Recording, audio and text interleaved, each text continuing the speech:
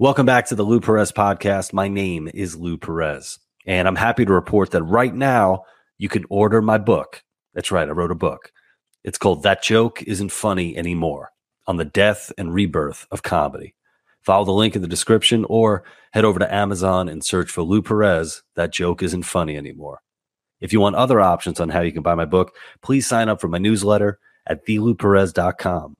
You could also join my community at thelouperez.locals.com. And if you haven't already, please subscribe to the podcast. And if you could leave a 5-star review, that would be amazing.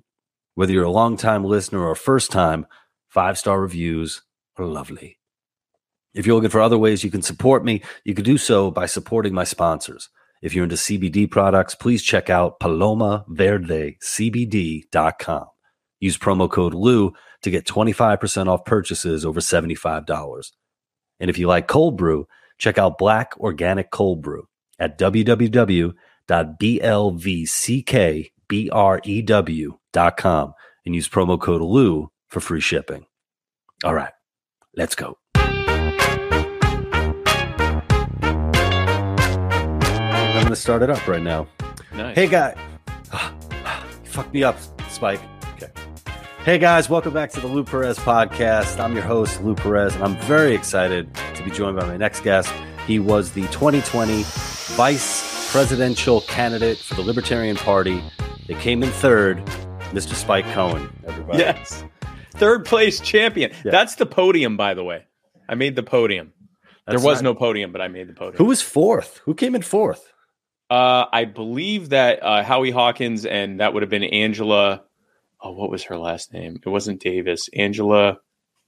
I can see her face right now. Anyway, she actually lives 2 hours from me in Charleston, and she was the Green Party vice presidential candidate, and she came in fourth. So South Carolina rounding it up nicely at third and fourth. So we know each other through like libertarian stuff. Mm-hmm. I actually I joined the LP last year when I moved to New Jersey, and it was kind of a perfect transition for me to become a member of the LP because I was at the New Jersey DMV. It's actually not called the DMV; it's like something like DMC or something like that. Yeah. But it was such a perfect example of government bureaucracy where I was like, I got to just bite the bullet now and do it. So here I am. Oh, so when you registered there, yeah, that's actually probably really good for LP registration numbers.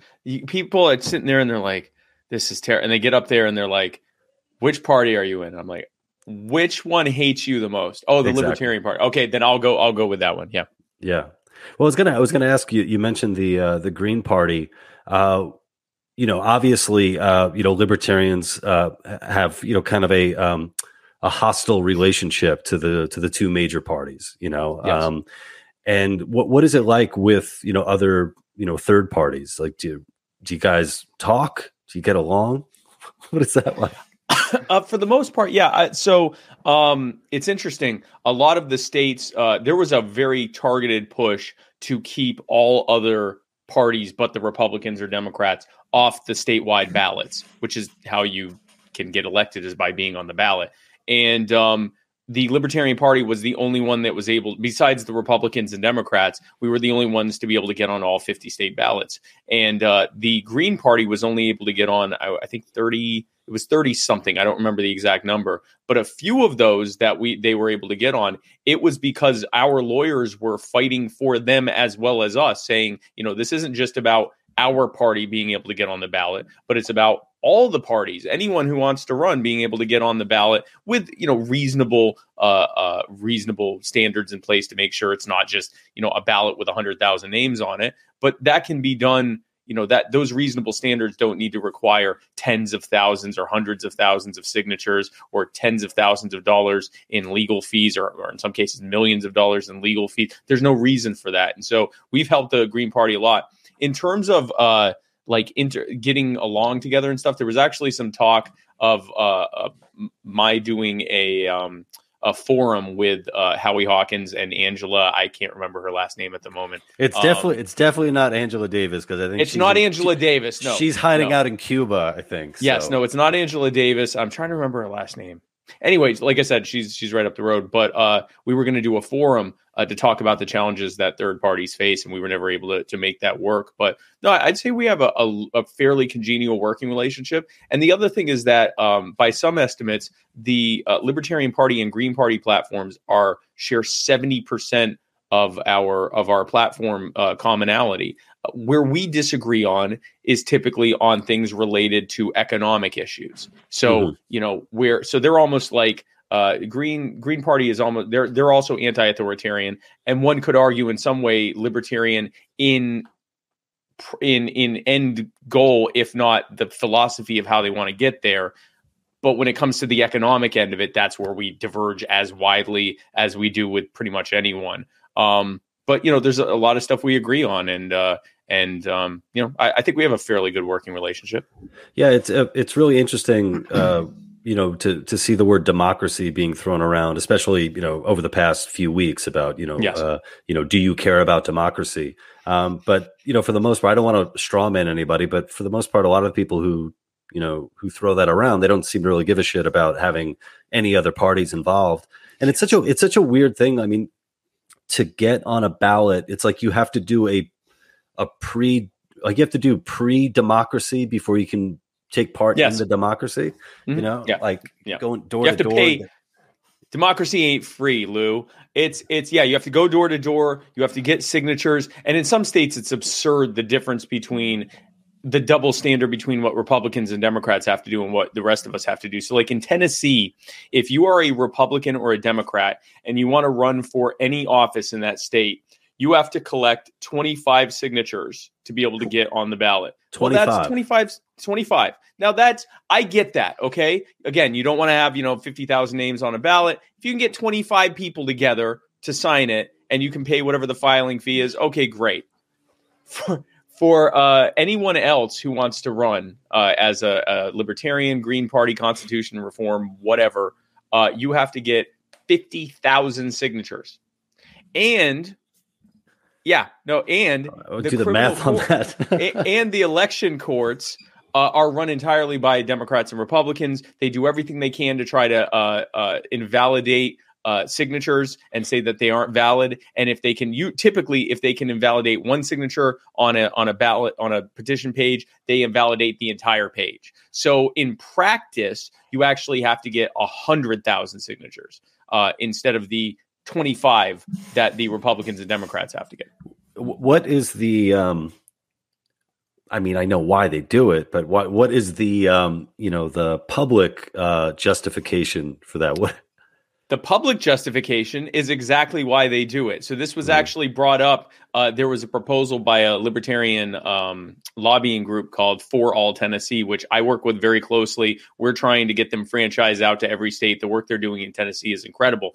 One of the things they tried to do was ballot reform, and they weren't asking for normalization. They weren't asking for us to also only have to get 25 signatures. They were asking for it to be brought down to what most other states are doing, so that it would only be about 10,000 signatures.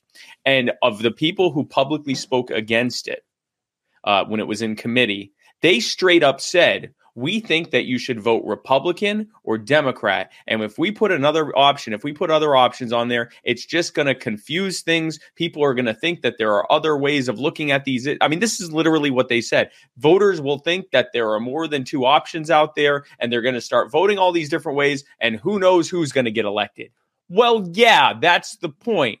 The point is that you aren't supposed to already know who's supposed to get elected or who's going to get elected. The people get to decide that when they vote. That's your vaunted democracy in action. And that's, And so, no, they were actually, at least they were honest about, they didn't even try to pretend there was a public protection angle. It was just, well, people should be Republican or Democrat. Yeah. I noticed anytime I voted third party, especially in 2016, I guess was the big one where, going into it, you're basically told if you're voting third party, you have no power. It's stupid. Yes. You're throwing your vote away. But then when Trump won, then it was my fault that he won. But yet I didn't have any power whatsoever, Yes. No, you had a magic vote. Your magic vote for a third party. I mean, you want to talk about bang for your buck, if only just for a value. To me, it's not only not throwing your vote away, it's the best bang for your buck. Your vote is worthless. It also is the reason why whichever second, of the top two parties didn't lose, why they lost. It is often the reason. I heard this a lot, that the reason that Joe Biden wasn't able to counter Trump more was because he had to worry about us and the 1 point whatever percent we got. So that's also why Joe Biden sucks. So your vote is really powerful in many different ways. My thing is this, man, throwing your vote away or wasting your vote is voting for the same two groups of people who created the mess we're in and who are right now actively working to make it worse, because every 2 years, 4 years, 6 years, whatever their term is for their specific spot, they come to you and say, hey there, me again. I know that I'm making everything worse right now as I'm talking to you, but if you vote for me one more time, I'm going to fix all of this. And frankly, if you don't vote for me, you're going to get this guy next to me who I work with every single day. That's throwing your vote away. Right. Yeah. And there's always the, what is the element that they talk about? It's like, look, we know that we need reform. We know that the parties need to change. But not now, not during this election. And we know that we need to get money out of politics. We need to get big money and dark money and all that out of elections, future elections, not this one. In the future, there's so much riding on this election right now. Yeah. So this is actually a common practice of toxic abusers. So there are many people who are watching or listening to this who may have either been in one of these relationships or heard about one of these relationships. You might have actually been this person who said this. Some of you are listening. But the abuser, the toxic abuser, creates melee at all times, creates havoc, creates crisis, creates tension, so that everything is always in a state of tension. Usually it's because they have some kind of underlying mental health issue in which they thrive under tension more so than they do under like normal healthy conditions. That's a whole other subject. But what it also allows them to do is that when the person, their spouse, their significant other, their family members, whatever, try to leave them or disassociate from them or disown them, they say, you can't leave me right now. Look at everything that's going on. It'll all fall apart if you leave me right now. Well, yeah, that's because of you. So again, going back to the whole, turning around their argument, yes, this election is far too important to vote for the people who made this election far too important. This election should not be this important. From a libertarian standpoint, who is president should not matter nearly as much as it does right now. And frankly, who's your mayor shouldn't matter nearly as much as it does right now. It's their fault that it matters so much. It's their fault that we're in a state of constant perpetual crisis, and it's never going to end until we kick them out. Yeah, that's a really good point. It's the idea of, okay, once we get through these 4 years, we're going to change everything that the previous guy did. And it's like, I remember I did not a podcast. I did a short documentary about Sweden. And I got to talk with Johan Norberg, who I think he does a lot of work with Cato.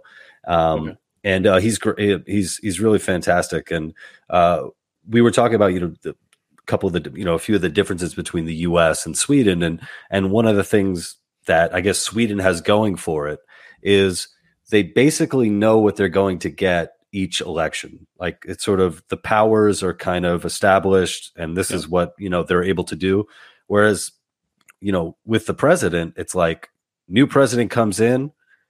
It's going to turn everything's going to change. We're going to, whether it's by executive order or what have you. And it's like, I really would like to get to a point where when maybe one day I don't even know who the president is. That might be. And there are people out there who don't know who the president is, and that is, it's concerning. But I'd like there to be a time when it's like who your president is. Like, there are a lot of people, they don't know who like their county board members are.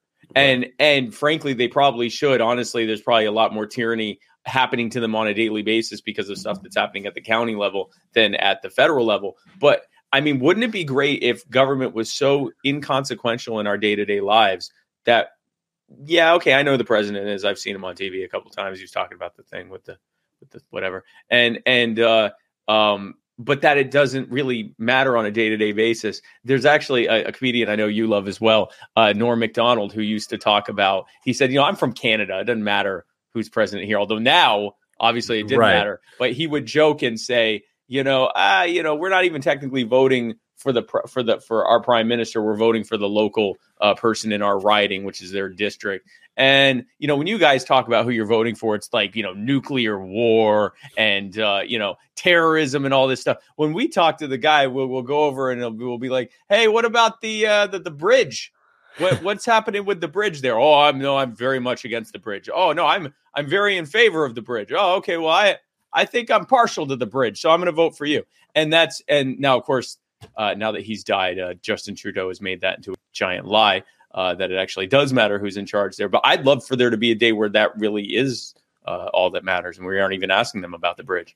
Yeah, I remember during it seemed like during at least the last two election cycles, the excitement or the fervor and the passion that all of my friends in California had about voting for the president.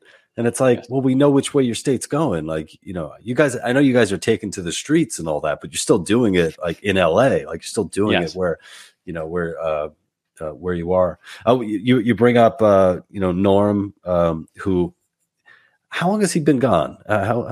When did he pass away? It's been like I think he died in September. So it's been like 5 months now, 5 or 6 months now. Yeah. Yeah.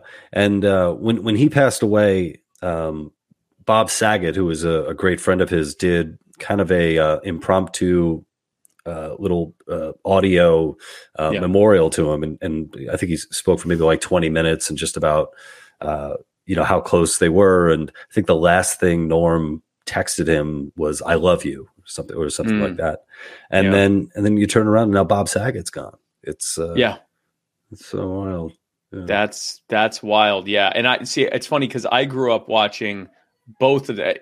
One of my favorite memories growing up when I was a kid, my dad is disabled and retired. So I was homeschooled. And so we'd finish up, again, this is a big plug for homeschooling. We'd finish up homeschooling in like 3 hours, whatever was supposed to be done that way. We usually finish it up pretty quickly. And then we'd hang out and do whatever we were going to do that day. And one of the things we would do, we would watch, in the early days of Comedy Central, they mostly just played stand-up routines. Mm-hmm. And so I'd watch Norm Macdonald. There wasn't a lot of Bob Saget on there, but I did watch him on Full House. So I grew up watching these guys. And then to see that, like, that was their more like, I guess family friendly, wholesome comedy. And then seeing, Bob Saget doing the Aristocrats and seeing Norm Macdonald being much more blue with his comedy later on. So, I mean, I've literally grown up through into my adulthood watching these guys. And I'm definitely a big Bob Saget fan, but especially Norm Macdonald, who I thought was he was definitely my favorite comedian that was alive. And I guess now he's among my favorite dead ones. But he also was arguably, in my mind, one of the funniest people ever to live.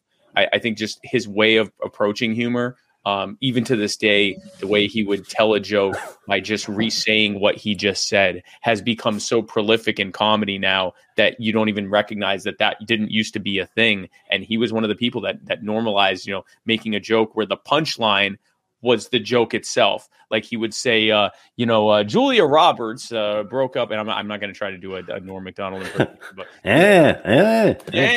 Julia Roberts, Julia Roberts broke up with Lyle Lovett, and the divorce was finalized today. She said that she decided to get divorced when she realized that she was Julia Roberts and he was Lyle Lovett.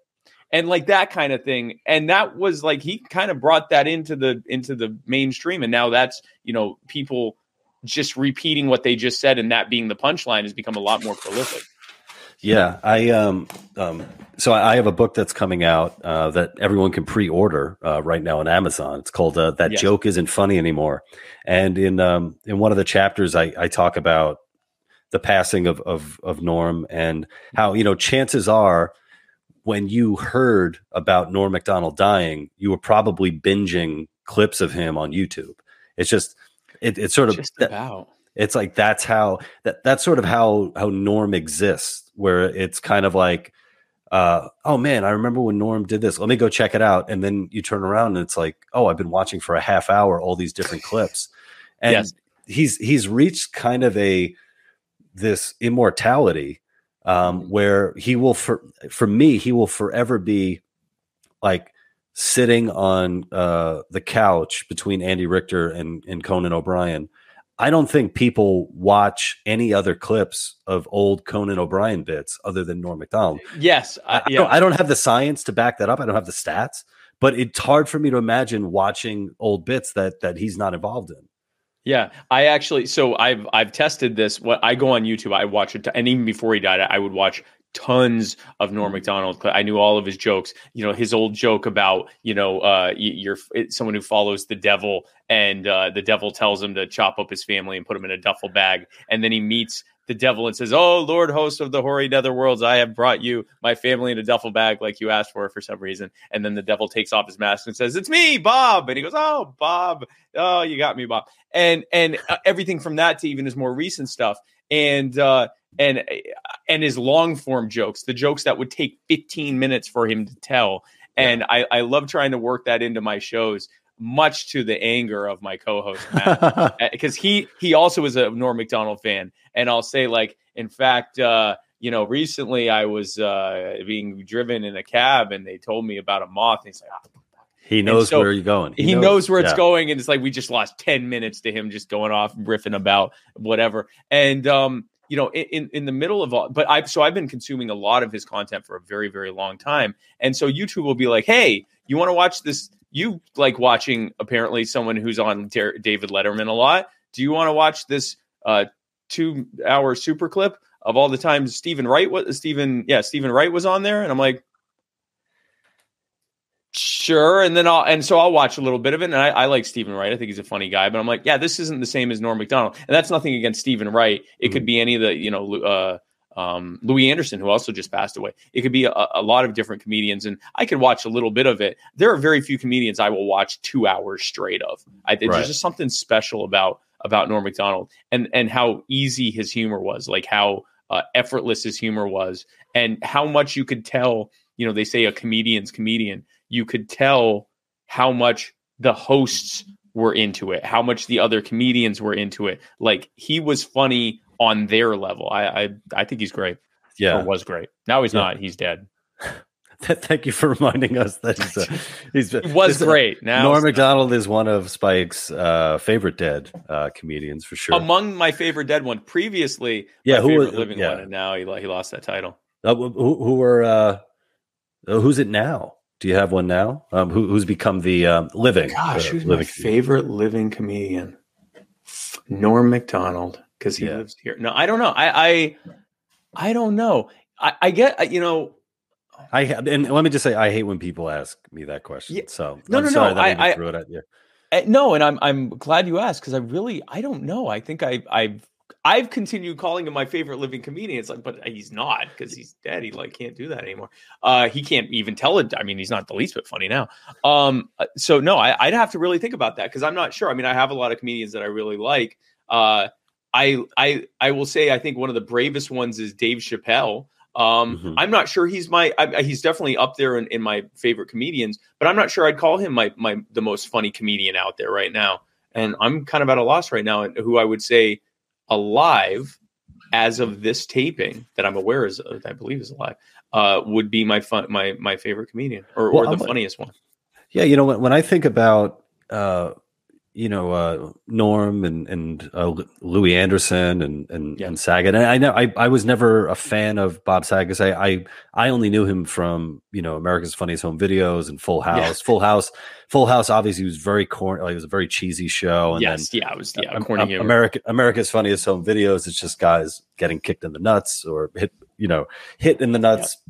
Yeah. Very family friendly nut hitting though. Yes, it's a nut based family friendly program. Yeah. But I wonder if my just pure enjoyment has something to do with the nostalgia too, where I wonder, like, say if I was, seeing Louis Anderson stuff for the first time, would it Yes. would it still have that impact on me? I don't know. I think Norm would still hold up for sure. Yeah, definitely. And while you were saying that, so two things. One, because now YouTube thinks I'm a stand-up comedy addict because of my Norm Macdonald obsession. That again has existed even before he died. I saw Louis Anderson's first appearance on the Johnny Carson show. I think that was his first televised appearance. And I watched it and it was funny. And I remember watching it and thinking, wow, I could see how that would have been groundbreaking and like totally out of the box in the late 70s when he was doing it, or the early 80s when he was doing it. But no, it doesn't stand up the same as watching that same Norm Macdonald clip that I've seen and still laughing just as hard, because it's every bit as much as presentation as much as the content of the joke itself. I could tell the same joke and it probably wouldn't be nearly as funny because it's not Norm saying the joke. The other thing I thought of is, I think, and don't hold me, well, I guess you can hold me on this, it doesn't really matter or mean anything, but I think that my favorite living comedian right now, the one I find the funniest, is Gilbert Gottfried. I find him, I will watch, he's another one. I will listen to his clips and, or like the times he used to go on Howard Stern all the time and the absolute best, hysterically for an hour. He is hilarious. And even not telling a joke, just talking and saying, yes. Well, yeah, well, of course. And like, even that's funny. Like he's a funny guy. And that's on his voice, by the way. Yeah. He's got his laugh. When he laughs, it's ridiculous. Well, on Stern, he used to do the Pope, and he used to do the Pope, like mid molesting children, like talking of the Pope sounded. He made the Pope sound like Bela Lugosi. Yes, and it's just the insane stuff that. I think he and Norm are definitely two of those comedians where I enjoy their appearances more than I do their stand up. Like being able to watch them riff, for a half hour. And actually, I'm sure you've seen this clip, but it's Gilbert Gottfried was on the Norm show or the Norm Macdonald show, whatever. Norm Macdonald Live, whatever he did for I think for Netflix. And they're talking about, oh God, what's his name? Michael Douglas, getting throat cancer. From obviously going down on Catherine Zeta-Jones. Yes. And they just keep going back and forth about all the diseases they would be willing to get to to do any number of sexual things with Catherine Zeta-Jones. Gilbert Gottfried, I would risk lupus, and of course they're laughing uncontrollably, and he's like, for the chance, like it was like, I'm willing to risk lupus just for the chance to have that moment with Catherine Zeta-Jones. Yeah, no, he is that clip. There's if you go on YouTube, there's like that entire episode of him on Norm Macdonald Live. And that is one that you will, or I did, laugh uncontrollably for most of it. And a lot of it's like him just talking about, when he was on Alan Thicke's show and telling stories that were, I mean, if I were to tell them, people would go, oh yeah, no, huh. But like, because it's Gilbert Gottfried telling it, and because he has the same 5 impressions for everyone, it's just, I find him hilarious. I'll stand on that. I will say that I think that he is probably my favorite living comedian, and he's probably dead. He probably died while we're doing it. You just threw me off. I was going to ask something brilliant. I was gonna talk about how everybody was really just thrown that Norm had been dying of cancer for 9 years, and he told no one, or at least no one outside of anyone. I hope he told his son. Like, I hope it wasn't I'm sure he let his close people I don't know. My understanding was he only told people very close to him. And what's crazy is, as someone that had consumed so much of his comedy, as soon as they said he died, all of a sudden I had all these like remembering he would talk all the time, especially in like long form podcast. I'm a Norm Macdonald nerd. I listen to his not funny stuff where he's just being interviewed on like a podcast about stuff. And he would say things about, he's like, he said, a lot of celebrities, it's a big thing now that when they get sick, and I felt kind of convicted by Right. this because I have MS and talk about it all the time. And he's like, when they get sick, when they get a disease, they go and tell everyone, and we're all told how brave it is that they're talking about this. And he said, I don't think that's particularly brave. I think if you're going through that, you keep it to yourself and your closest loved ones, and you don't try to burden your fans with that. And it's like, crap, he's telling us. And again, this was in the time frame of when because it was like 10 or 11 years he was fighting this thing. This is in the time frame of him not, and he would joke in around 2011, 2012, he'd joke all the time about bowel cancer. Yep. He kept talking about it. And it's like, and all these things start like coming together. And then the final thing that came together for me, like I said, I have MS. So I can see. Quit bragging, Spike. I'm brave. Everyone applaud me for my stunning bravery for literally continuing to breathe air despite having MS. I am a warrior. Okay. No, but because of that, I'll often like watch my interviews to see like, are my symptoms flaring up, or, am I shaky or whatever? And no, I'm not. No one would know unless I told them, because I'm perfect. Anyway, but I'm kind of like, I'll subtly notice when people are like tremoring or when something's a little off, because I noticed that in myself, and I'm like, my mouth was kind of doing whatever.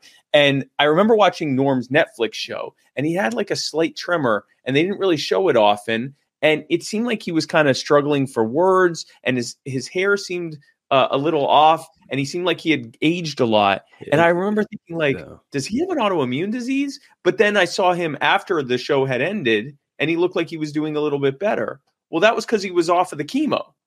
And it was like realizing, like, and then watching like what his last appearance on David Spade's show, and he was like white hair. And I'm like, man, he's aging fast. But he is in his 60s. And realizing, no, he's like going through rounds of chemo and dying. And you don't, in that moment, you don't realize it until afterwards. Yeah, I thought. And then it's not funny at all. Then it's not funny at all. Then it's not even remotely funny. I noticed him kind of looking bloated. And I was like, I was saying, I don't think he's the type of guy that would get plastic surgery, but his face was kind of a bloated, and there was a sheen to it, that just didn't seem, I don't know. That didn't seem, well, obviously it's natural, but it didn't look like Norm. No. Yeah, no, I the last thing he did, it was like a TMZ interview. And while he was talking, he would like do this with his eyes and kind of like do that. And that's something I recognize that I'll sometimes do, because I have multiple sclerosis. I, like many. Oh, that's what MS stands for? I struggle with not one, not two, but multiple sclerosis. And it's not good. And yet I still sojourn on literally every day. And yet I persisted every day. That's going to be what my novel is called. And yet he persisted. With MS. Is that how you got your beautiful wife? You just guilted her? You're like, yeah, come on. I said, listen, you should know something. I have MS, and yet I still came here with you today. No, I married her before that. She would have never gotten with someone with MS. So no, it's not true. But so I noticing little things like that, and I'm like, well, that was chemo. He was going through chemo symptoms. So, but you don't realize that then. And it's like Norm's his joke. He talks about my dad. A few days ago, my father was brutally murdered, and only now can I really look back on it and laugh. Hold. Oh, there it is. There it is. Now it's funny. Yeah. Well, Spike, I mean, as long as I've known you, I would never think you had, anything, not anything. Well, and you look healthy. You always look healthy. This guy looks like he's got nothing. No, he looks like he's got nothing. No, Spike's Who gave always you that hoodie. Spike's always you always come off as a very healthy guy. Yes. And so. Well, what is, multiple sclerosis for people who don't know, like myself? I don't, I'm not familiar with it. And maybe tell us just a little bit about it. Sure. So it is my cross to bear as a warrior. MS is multiple sclerosis is it's part of the family of autoimmune diseases. And what an autoimmune disease is, basically it's your immune system gets confused and confuses various parts of your body with a virus or a foreign pathogen or something that needs to be attacked and removed. And with multiple sclerosis, the thing that your immune system thinks is the bad guy is your brain and your spinal cord. And so the symptoms, anything your brain affects, which is everything, can be affected by MS. It can affect your cognitive function. It can affect your vision. It can affect your strength. You can affect your sensory. How you're touching things. It can affect your. I'm not sure how often it affects smell, but I guess technically it can affect smell. It can affect taste. It can affect a whole host of things. And for me, it's mostly sensory stuff. I deal with weird sensations through most of my body, mostly in my limbs and in my torso, and I deal with a lot of that. It has been in remission for about almost 5 years now. Wow. So what that means is by being in remission, I haven't had any new attacks or flare-ups. There has been no new damage. I'm just dealing with the existing damage that's already happened, which slowly over time has kind of, for the most part, most of my symptoms have either pretty much stayed the same or actually slowly gotten better over time. So I'm actually doing very well. And the reason for that is because when I got MS, I decided to be a warrior. No, when I got MS, I got on a good treatment that I take every month that has kept the relapses in remission. And then I switched to a very restrictive autoimmune friendly diet, basically a pescatarian diet. And I do a lot of exercise. I do a lot of supplementation. I do a lot of physical therapy. I do a lot of stress reduction exercises and things like that. Like, for example, being involved in libertarian politics is a good stress reduction exercise. And so I decided to be proactive about it because I got diagnosed in my 30s and they were already talking about, how long before I'm in a wheelchair. And I'm like, no, actually, I was trying to live my whole life and live well into my 80s or 90s and maybe even still be able to walk then. So I really decided to kind of jump in front of it. It was mostly my hypochondria that forced me to be really proactive about this thing. Yeah. Anybody watching this video will notice that once you started talking about your MS, that's when I started plugging my book in the bottom, Chiron, right there.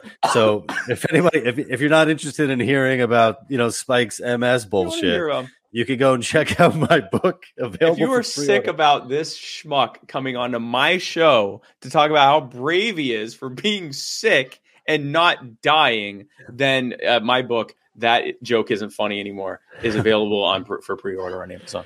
Well, I got to say, I'm so happy that you've been in remission for as long as you have. Yep. And thank you. The idea, there's so many people out there who they're not proactive when it comes to their health. And it's sort of, either they're waiting around kind of like a ticking time bomb and something's going to happen, or they immediately go to, how much dope can you put in me?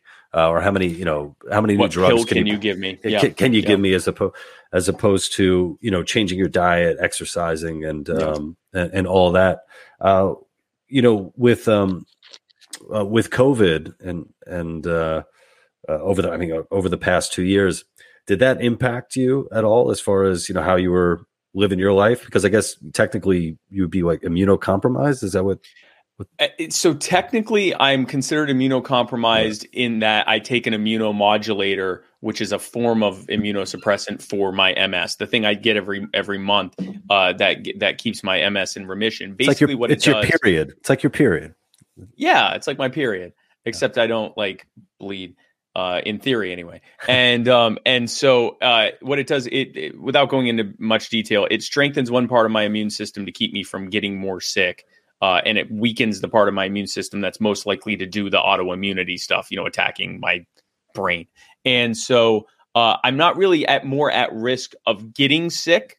It's more so that if I do get sick, that I'm more likely to have a more severe, or if I get infected, if I get a infection or I get sick or whatever, I'm more likely to have a more severe case of that because my immune system sees stuff happening and goes, not my problem. And that's kind of been trained to not do stuff like that, which is good most of the time, unless so I already had. It's funny. A lot of people, when they see how fastidious I am about washing my hands, sanitizing my hands, I don't really get in people's faces a lot. I'll hug or shake hands or whatever, but I'm not like in people's faces and stuff. And I don't eat or drink after strangers.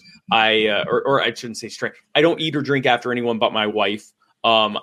Just little things like that. And people thought I was doing that because of COVID. And it's like, no, ever since I got MS and ever since I started taking this, I've been fastidious for several years now. It just so happened it worked out well for COVID. Now, I did end up getting COVID last month, back in January. Actually, right January 2nd, I said 2022 is going to be the year of spike. And then I got COVID.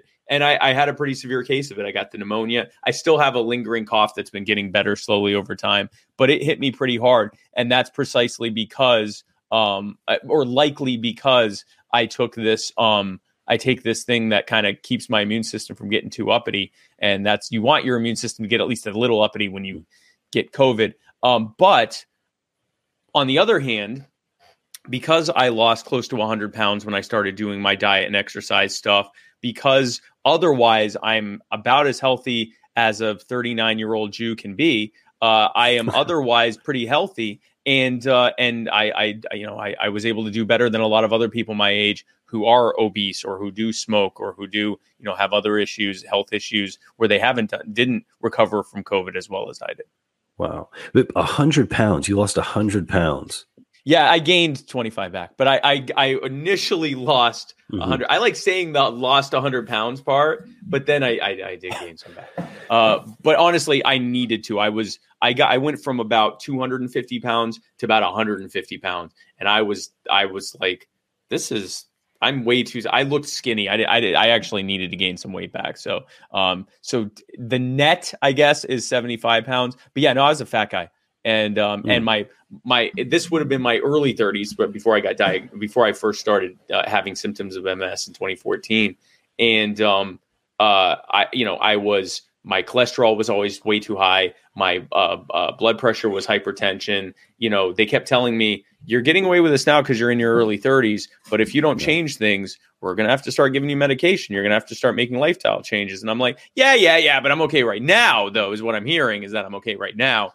And then my body was like, no, actually, we're going to start attacking your brain if you don't start acting right. And so if nothing else, the silver lining to my struggle as an MS warrior is that I had to kind of take my health more seriously. And as a result, I'm actually more healthy now than I was when my brain didn't have a bunch of little lesions all over it.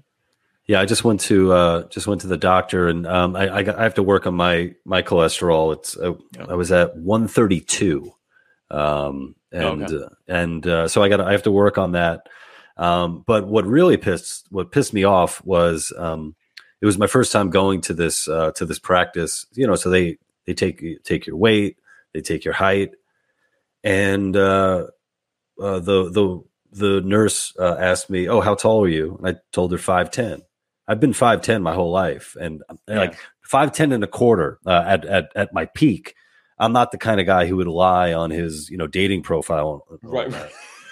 And then she goes and she measures me and she's like, "Oh, you're 5'9". I'm like, "What the what?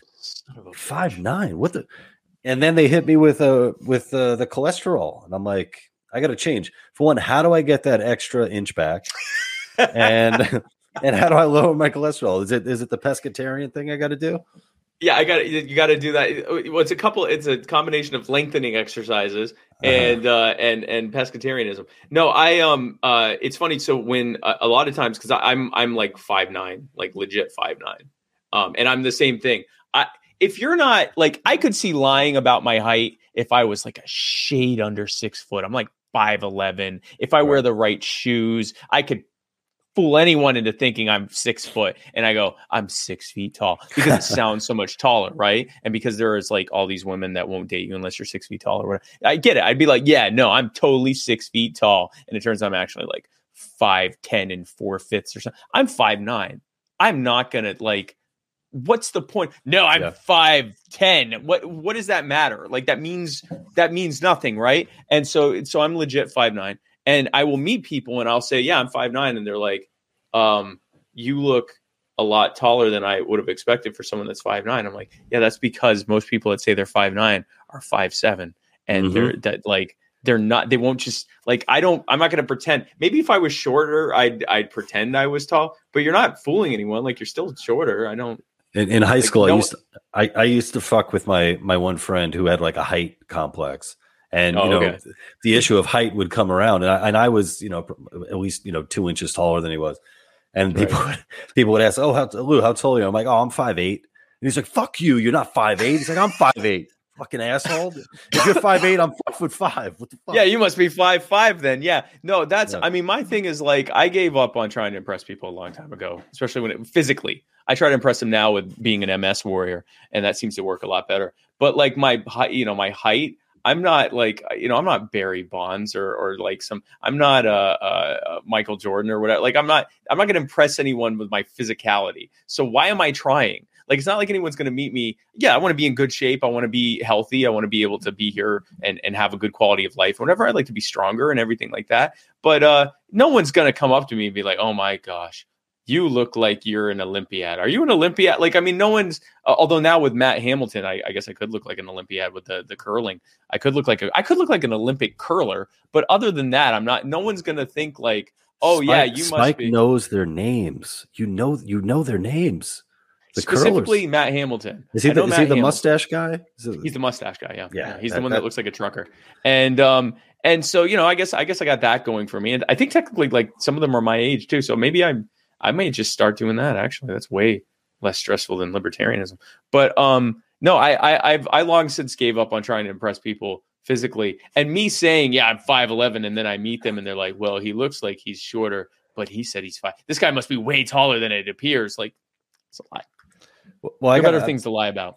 Well, I got to say, I've been following you probably for the past 2 years, and I think you and we might have a mutual friend in Larry Sharp. Yes, I think you guys have done such a wonderful job promoting liberty and the Libertarian Party, because I think you guys are. I don't want to call it messaging. You're able to communicate, I think, better than, forget about most libertarians. I think most people, and you're able to tell authentic. I'm sounding like a fucking PR guy. I don't mean to do it, but you're so authentic. Spike, have you thought about leaning into it? Like, Spike Cohen is an authentic messaging libertarian, bringing common sense libertarian ideals to everyday households in a way that connects with them. Yes. And now you can own the Spike Cohen apparatus that will follow you around and do your talking for you. The Spike Cohen bobblehead with matching AI machine learning technology will be able to say things in the way that you never could, you loser. My book, That Joke Isn't Funny Anymore. It's available for pre-order on Amazon. None of the money will be going to MS Research. I can assure you about that. 0% of the money from my book will be going to helping those sons of bitches with multiple sclerosis. Seems to me, if you ask me, sounds like maybe you shouldn't have gotten Epstein-Barr virus when you were a child. Maybe you should try not doing that. Is that what it's called? What? Yeah. So see how he just slipped that in there, and I was giving him I was trying to give him a compliment. This fucking guy can't take a compliment. He had to go on a really good ramp. Part of being an MS warrior is everyone is against you. It's pure adversarialism at all times. Very similar to being a libertarian, and it's constantly everyone else is wrong but me. That's why I'm an MS warrior. No, thank you. I appreciate that. I feel the same way about Larry as well, when what he is doing on there. I mean, right now with his run for governor, the people he's reaching are people that are not going to hear our ideas in our circles. They're going to hear them by you going into normie circles and sharing these types of ideas. And I'm sure this book that isn't even available for order, I've read all of it and I love it. And this is in humor the equivalent of libertarian messaging, grassroots libertarian messaging. That is Larry Sharp's campaign for governor for that. This, if you think I'm not going to blurb you, you are so wrong, Spike. That's like the worst. You're going to put that on the back of the cover. This book is the comedy book equivalent of Larry Sharp's run for governor gubernatorial campaign. of 2022, not the 2018 one. No, specifically the 2022 one. Yes. Man. I want to talk to you about. You brought up that you were homeschooled, and yes. I wasn't homeschooled. I went to public school, then for high school, went to private school. And growing up, all you hear about is, homeschool kids are weirdos. Every homeschooled kid I've met, or adult, normal people, like, yes, as normal as you can get. Well, I do have multiple sclerosis, so I mean, there's. Yeah, that's the one downside of homeschooling. Weird. The kid's gonna your get immune MS. system attacks your brain. Yeah. It's weird. Yeah, like what what was that like? Was it from the start you were homeschooled, or did you go to public school and then back? No, I actually went back and forth between public school and homeschool multiple times. So, long story short, I went to Hebrew school where I insisted that I be called Spike instead of my Hebrew name, and they were determined to make me go by Yisrael, and I just kept, my name is Spike. I don't know what your problem is. And eventually they were like, all right, fine, we're calling this kid Spike. This is a phase. I'm now 39, so that's not ending anytime soon. I'm about to turn 40. And then was public schooled all the way through to second grade. And I actually through third grade. And I just became more and more of a behavioral problem. And I didn't like hurt people. I didn't fight people. I didn't threaten people. I didn't steal or anything like that. I just refused to listen to my teachers because they were morons and I knew better than them on many things. And it was frightening. And some of them couldn't spell. And again, this is South Carolina. And so I didn't, and it was a problem. And my parents, because I'm, my Jewish parents, they're like, well, what did you do to make him upset? And then they're like, okay, well, then you all have to leave. And so I was homeschooled 3rd, 4th, and 5th grade. And that was amazing. I learned so much. My dad is he's a retired rabbi, and he was disabled. So we were able to really spend a lot of time together. He was able to teach me so many things when we didn't know. This was pre-internet. So if we didn't know something, off to the library to find a book about it, off to, find some articles from newspapers about it, off to see if there was any kind of laser discs. This is how old I am, that there were to watch about that subject or whatever. And I just learned so much, and I loved learning. And then my parents, because of a divorce and situations they had, I had to go back to public school for a few years. And it was like, I was way ahead of all the classes there in terms of what they knew. I was retrenching the stuff that I had already learned like 2 years prior. The school culture there of kids in school are so much crueler than they are outside of school. And it's for the same reason that people, adults are crueler in prison than they are outside of prison. Like it's just, that's the environment they're in. You're all forced to be there. There's this weird institutionalization that happens, and it sort of trickles down into how they treat others. That's my theory anyway. And so, and between that and just being bored with everything, I got into drugs starting in like around 8th grade. And then I ended up being even more of a disciplinary problem, which I won't discuss. Because South Carolina has no statute of limitations on any crime. And so what I will instead say is that I had a rough go of it in high school. And so I ended up having to be homeschooled 10th, 11th, and 12th grade, right back to learning all sorts of stuff. I was even high, and I was learning all sorts of stuff, got to learn all sorts of things, and was grateful for it. So in my, 6 years of being homeschooled, everything that I recall and retain now that I learned during my, childhood and teenage years was all in homeschooling. Everything that I learned is like a weird coping mechanism was probably in public school, but that's that in terms of like actually learning, homeschool is 1,000 times better. Yeah. When I hear people talk about, we got to bring back bullying, it makes people tougher and all that, or making excuses for that. Yeah. I always want to say to those people, because most of the time they're adults. It's like, okay, I want you to imagine every single day you come into work and a guy beats the shit out of you and takes your money, right? Yeah. Or, spits on you or calls you, just obscene names and all that. You're going to handle that. You're going to call the police. you're going to call the police to come and arrest this person. But Yeah. instead, when it comes to kids, it's, put them back in the same room with each other. And, I have two sons. They're not, of school age yet. But my wife and I have talked about, at least in the early years, possibly doing, some kind of homeschooling. And, just looking at, fortunately, we live in a nice neighborhood and all that. But yeah, just imagining the cruelty that is inflicted upon so many children. It's not talked a lot about. Yeah. Yeah. Yeah. Or that, people pass it off as like, oh, well, that's just growing up, And it's not. No, it's not. It's not. I used to we did these like homeschooling. Now they have like homeschooling co-ops and stuff like that. But we had like these homeschooling get-together groups. I'm sure they had a better name than what I just said. But, it was basically kids that were homeschooled so that they were socialized and had access, had the ability to hang out with other kids. And there were no extracurricular activities that were open for homeschooled kids back then. So it was pretty much what we came up with together. And I would meet those kids, and yeah, some of them were a little socially different than I might have been or whatever, because I had been in public school. But maybe I'm the weirdo, who knows? But they were kinder, and there was no bullying, and everyone was happy to see each other. And if you didn't like a particular kid, you didn't really have to hang out with that kid. You could decide who you liked and who you didn't like.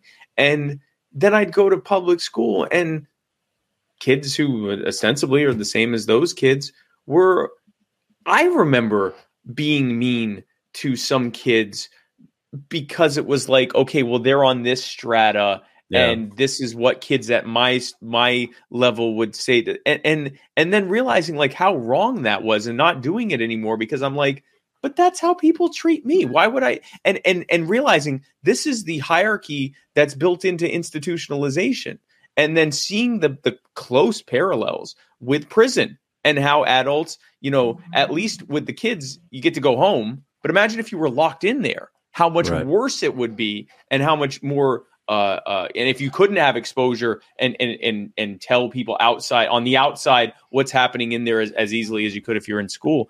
It's a terrible environment. And I'm not going to pretend that every public school is bad, or that every homeschool environment is good, or every private school is good. But I will say that I did not like it. I did not enjoy it. I did not learn from it. I did not feel like I was being educated. I felt like I was being corralled and institutionalized and forced into something. And I was with a bunch of kids who felt the same way. And that wasn't good. That whatever that model is, that sucks. Yeah, and I think looking at public schools or government schools as our people will call it. Yes. When we look around, there's so much ingrained, I guess, in these institutions. Like you say, it's been institutionalized, where when weirdos like us try to talk about alternatives, it's almost like snapping somebody out of the norm, or snapping somebody out of it, saying like almost saying like, yeah, there's an alternative to public schooling. It's like saying, well, there's an alternative to gravity. There's an alternative to the way that trees grow and all that. I think so many people they're so in it that they can't see outside of that, and that's why I think you, being a hell of a messenger, authentic, are able to break through and come away. The one thing we haven't had in this interview yet is you haven't asked me where I get my ideas from. That's the one. That's a great callback to Norm. We gotta get. Where do you get your ideas from? No, well, thank you. As one thing I've learned in my fight against MS is that it is important to be a good messenger. No, I think that that there's something inherent in statism and the conditioning that's built within it that conditions people to believe that that's the only way. Like you said, it's like saying, "Oh, we don't need gravity." Well, what are you going to replace gravity with? Nothing. So, for example, when the Soviet Union ended, there was some very serious fear among the people. Where are we going to get our food from? If we don't have bread lines anymore, if we don't have potato lines anymore, where do we get our food? Like our food comes from the government. And if you tried to explain to them, oh, well, no, you can have a market and you have your own money and you go to the store and it's actually pretty good. The systems that have it, they certainly don't have problems with starvation. I mean, in the countries that have, basically fully market derived or at least a largely market derived provision of food, among their poor, obesity is a problem. And they certainly don't have starvation as a prevailing issue. They look at you like you're insane. What are you talking about? Without having someone in charge who's making sure each one of us are fed? Oh, it's the market's going to do this? That sounds insane. And that's the argument we have with people all day long about healthcare, public safety, education. We can even show them real world examples of how the market does a better job at these things than the state does, despite the fact that the state has the ability to print out unlimited reams of cash to hand off to whoever they want to, and they can mandatorily force you into this. They still can't manage to perform as well as voluntary market actors in most or all cases. And they'll still look at you like you're insane. And that's it's conditioning. And that's why it takes really good messengers like me and Larry Sharp to message to them out of their conditioning. It's why you need to go and buy Lou's book, my book, That Joke Isn't Funny Anymore, which is available for pre-order on Amazon.com. Lou? Spike, that's all I wanted from you, man. Thank you for giving. Thank you for giving it and giving more than I needed. That was like 4 plugs in an hour. That was a lot. Yeah, that was a lot. I might have to cut like 3 of them out because please cut them all out. Thank you so much, man. And where can people find your stuff and all that stuff? Yes, I will be on the back excerpt section of the book. That Joke Isn't Funny Anymore, at least 3 times. My website is spikecohen.com, and my social media is Facebook. I own that. I'm on Facebook. I'm on Instagram. I'm on Twitter. I'm on YouTube. I'm on TikTok for the kids, and I'm on all the social media platforms. My website is spikecohen.com. That keeps up to that has a schedule of my upcoming events that you can come out to if you are so inclined to meet people in person. I'd be happy to meet you and talk with you and answer any questions you have. And you certainly follow me on social media. I have 2 podcasts that I do on Tuesdays and Wednesdays at 8 p.m. Eastern live on Muddied Waters Media. That's available on all podcasting platforms, all social media platforms, Muddied Waters Media. And my book, That Joke Isn't Funny Anymore, is available for pre-order on Amazon.com. It's my book now. After 5 plugs, it's now my book. That's homesteading. I homesteaded it. Spike, thank you so much. I'm gonna end the broadcast and then I'm gonna say goodbye.